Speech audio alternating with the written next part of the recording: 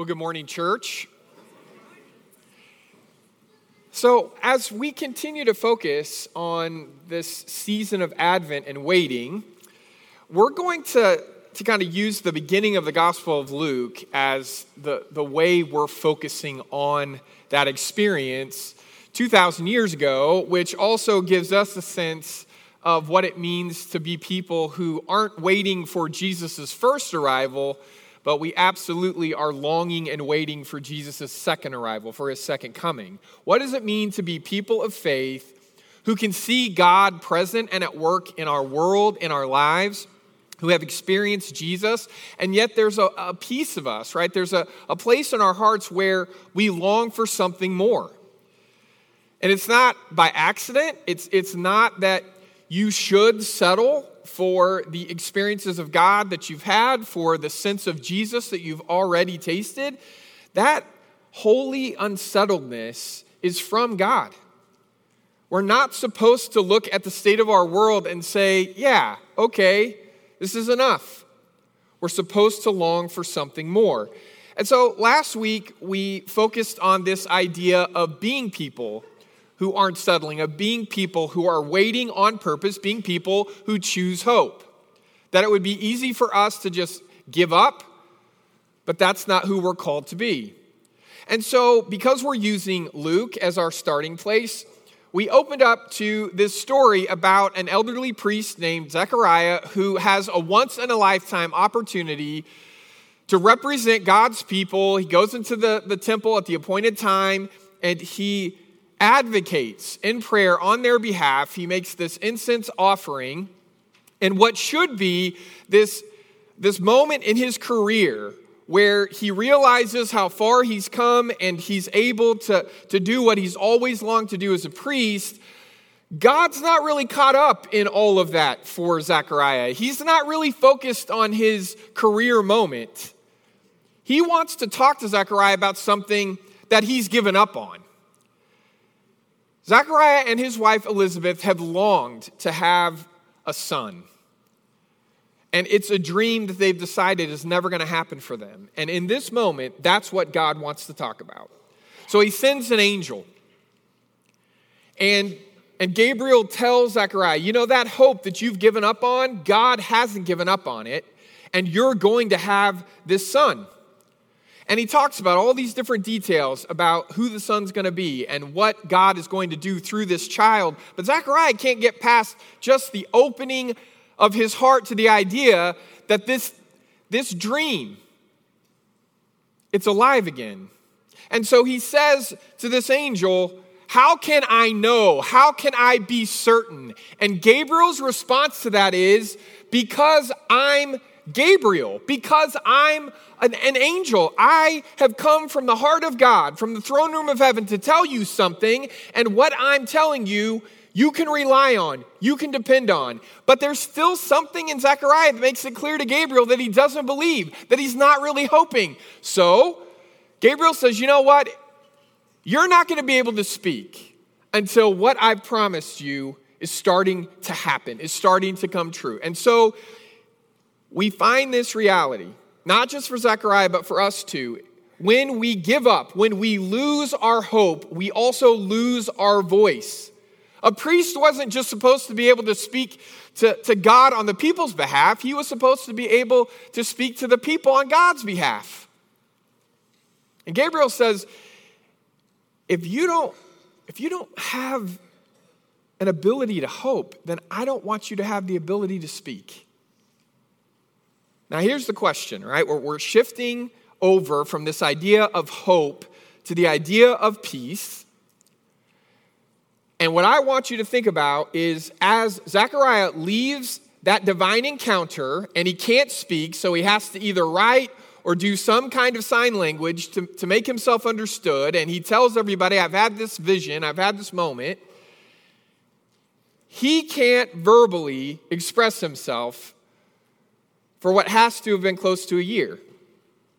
He can't speak.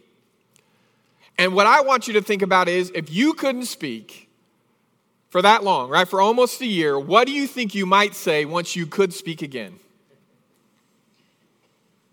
I mean, we could go a couple of different directions with this. You know, you might be keeping a tally of all the arguments you wished you'd been able to have. So the moment you're able to speak, you say, you know what? I've been wanting to say something to you for 4 months. Right? Hopefully, that's not what we would do if we were able to speak. Have you ever noticed that you don't really think about speaking until you're not allowed to? Until you're in a situation where you're not supposed to? Suddenly, it's all you want to do is talk. Can you imagine having that feeling for almost a year? Now here's what's interesting. So he can't speak the entire time that Elizabeth is pregnant, and then she gives birth. And you might think, well, yeah, he's going to be able to speak then. No. It's 8 days later when they're taking little John to be circumcised, and they're telling people what his name's going to be. And they know what his name's supposed to be because Gabriel told them what his name's supposed to be. John means God has found favor. God has shown favor. God has come to help. That's what his name means. But no one in their family has that name. And they're used to giving a new baby a name from the family. And so they go to Elizabeth and they say, what are you going to name him? In this special moment, on this day when he's going to be circumcised, he's going to be told who he's going to be. You should name him Zechariah. And she says, no, his name's going to be John. And they're nervous about it, and they feel like maybe, because Zechariah can't speak, they haven't even talked about it. So they turn to him, and he asks for a tablet, and he writes the statement, his name is John. And the moment he says that in writing, he's able to talk. And we're about to read what he says for the first time in nearly a year. So let's read these words together now in Luke chapter 1, starting in verse 67. John's father, Zechariah, was filled with the Holy Spirit. And this is what he said. Praise the Lord God of Israel. Hasn't spoken in nearly a year.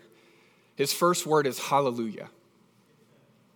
Right? Praise the Lord, the God of Israel, because he has come to help and has delivered his people. He has granted that we would be rescued from the power of our enemies so that we could serve him without fear in holiness and righteousness in God's eyes for as long as we live. Okay, all of that is in the past tense. Right? He's saying God has already done this. That's how confident he is. Now, he wasn't this confident several months ago when Gabriel told him what was going to happen. He couldn't find it in him to hope. But now he's so confident, he talks about what God is going to do as if it's already been accomplished. But then he shifts to talking over John, and he talks about John's future, right? What God's going to do through John. So he says, you, child, will be called prophet of the Most High, for you will go before the Lord to prepare his way. All future, right? You will tell his people how to be saved. Now, he's already talked about God rescuing, and I want you to pay close attention to this because so many of the people surrounding Zechariah in the first century, when they heard a prophet say God was going to show up to deliver us, they were thinking God was going to send a military commander to settle all the scores. So when he says you will tell his people how to be rescued, how to be saved, it's about through forgiveness. It's not the kind of redemption they've been expecting. This disappointment, this misunderstanding will be at the heart of Jesus' life and ministry. He is disappointing as a Messiah, not spiritually, but from a military standpoint, right? He's not going to reshuffle the political state of affairs, and they want him to. But from the beginning, everybody who's filled with the Holy Spirit who's talking about him, they make it clear. He is going to save us. He is going to deliver us. He is going to rescue us from sin, not from the people we hate. And that's a disappointment to God's people. And I have a feeling that first century Jews are not the only followers of God, right? They're not the only generation of God's people who, if it were up to them, if they were asking God for the kind of leader they want a leader who's going to defeat everyone they don't like, right? But that's not who John's going to be, and it's not who his Messiah is going to be, right? So he's going to tell them through the forgiveness of their sins, because of our God's deep compassion, the dawn from heaven will break upon us to give light to those who are sitting in darkness and in the shadow of death, to guide us on the path of peace. To guide us on the path of peace. We need God to rescue us. Full stop, right? We need God to rescue us. But in Zechariah's song, we're reminded that we need God to rescue us from our enemies more than we need to destroy our enemies. Look, I'm not naive. I know we live in a world where sometimes armed conflict is necessary. But church, armed conflict is always a necessary evil. It's a nightmare. War is a nightmare. And it doesn't just do something destructive to the people we're having to attack. It does something to us to have to do that to anyone else in our lives. You talk to anybody who's served in the military or a police officer or anybody in our world who at times is forced to pick up arms because it's come to that. Man, it does something to you. And we need God to intervene and step in and rescue us from the people who would do us harm, so that we don't have to, all of us, carry the nightmare of what maybe we feel like we had to do. And I have to believe this push and pull in this text, where everybody gets to hear Zechariah talk about God rescuing and delivering from the enemies and the people who hate us. Man, they had to be ready to go, because they had a list of people. And Rome was at the top of that list. They had mistreated them. They had oppressed them. They were continuing to mistreat and oppress them. They wanted to be saved in a way that would would just change everything, right? It would resettle who was calling the shots, who was in charge, who had all the power to decide what was going to happen in the world. And here's the thing, it's not that Jesus doesn't directly impact everything that's happening in the world, it's that thinking only about this world and our power in it is actually thinking too small. It's settling in ways that we don't understand. That God's vision is bigger than us fighting battles and winning all those battles. God is promising us a future where we don't have to lose our souls in waging battles anymore. That's the peace that Jesus brings. It's not less than what we're hoping for. It's better. It's more. But it takes a form we don't expect, and it comes to us in a timeline that we don't get to control. God doesn't rescue us through the power of forcefulness. God rescues us through the power of forgiveness.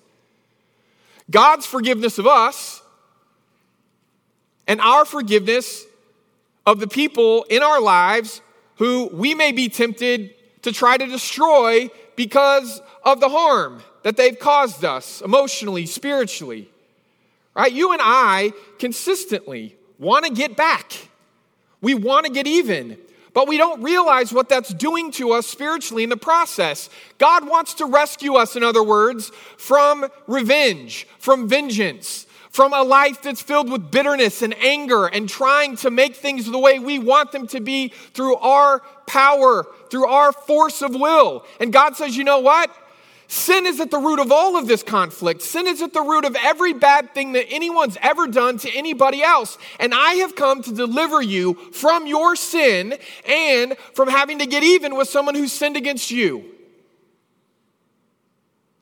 The peace of God is the power of forgiveness at work in our lives, set loose in our lives and set loose in our world. And think about how challenging it is on the other side of war, on the other side of physical violence, how difficult reconciliation and forgiveness are. It's the hardest thing we ever have to do. When we've been killing each other's children, God says He makes it possible for us to forgive each other for it. I don't want to have to forgive like that. But that's the pathway to peace. Now, I think one of the reasons we just dismiss that as a possibility is we don't tell the whole truth of what forgiveness requires. We act like forgiveness is no matter what you've done, I just say, it's okay, it's fine, let's move on. That's not forgiveness. That's dismissal of harm and hurt. True forgiveness is restoration. It's reconciliation. It's doing whatever it takes to prove to the other person, the way I hurt you before, I promise to never hurt you again. To do everything I can to make sure that doesn't happen. To make restitution, if it's at all possible. And I'm telling you, brothers and sisters, in a world like ours, I think one of the reasons we're tempted to give up on the possibility of peace is it's easier to just hate people, isn't it? Than to forgive them. It's easier to pretend like some group of people is the one reason everything else in our world is falling apart, when the reality is the line between light and dark doesn't run between us and them. It runs down the middle of every human heart. God in Christ has come to deliver us from that, to set us free. We've got to receive that forgiveness, and then we've got to find a way to share it. I love that image at the end where he says, there's this light from heaven that's going to break in. That's what it's going to take, by the way, for this to even take place, is for Jesus to break in and show us a different way, to turn the other cheek, to die for people who are trying to kill him. And with his last words, asking God to forgive them because they don't know what they're doing. How would you even know that's possible if you didn't see it happen? Right, but here's what he says at the end. We need a light that's stronger than the dark. We need a life that is stronger than death. We need a peace that's stronger than any danger. Now, here's why I think that's so important. It's one thing if we try to say there's a day coming and we need to live like that day's already here, when all of our disagreements and our conflict and our wars, it'll all stop. And then we'll have peace. I believe that's part of the promise that's at the heart of this song. But the reason that we're being told what's going to happen in the future is it's already beginning to happen through Christ. And so we have to choose to believe that in a world filled with darkness and death and danger, we're not denying any of this. I think when we try to tell somebody they should be at peace because there's light and there's life, and there's a way for us to experience that peace from God, we're not going to help anybody experience the truth of that if we're only telling half-truths. We need the full truth. You are in danger. You're in danger relationally. You're in danger emotionally. You're in danger at times physically. The peace of God doesn't ask us to deny those dangers that we're facing. The peace of God, the promise of that peace, the reality of that peace, just the foretaste of that peace is enough to be stronger than all of that danger. That it will carry us through. When we don't know how to make peace, we believe in it. We trust in it, and it starts to happen because God's the one who wants it to happen. And if we're open to it, he always shows up and he does exactly what he's promised to do. I guess what I'm trying to say here is, while we wait for peace, we need to be a community. As a church, we should be the place where God's peace can break in because we're waiting for it, we're looking for it, we're expecting it, and then we recognize it when it starts, when the opening happens, right? There's always an opening in a conflict where somebody could speak up for peace. But you don't see that opening if you're focused on settling the score and defeating the people that you hate.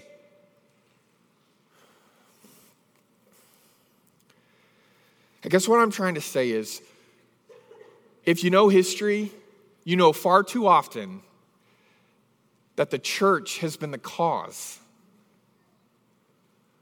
of the lack of peace in our world. I want us to repent of that. And instead of being accidentally in the way of God making peace, we'd do anything we could to help him, to be open to it, to beg for our place in the story of peace to be at the center. We're going to sing now, and as we do, our shepherds and their wives will be standing at these three main exits near the double doors. They're there to pray with you, to talk with you, to walk alongside of you, to be community to you. So if you came this morning and your soul isn't at peace, you need wisdom, if you need guidance, if you just need a Christian couple to talk with and pray with, please go to them as together we stand and sing.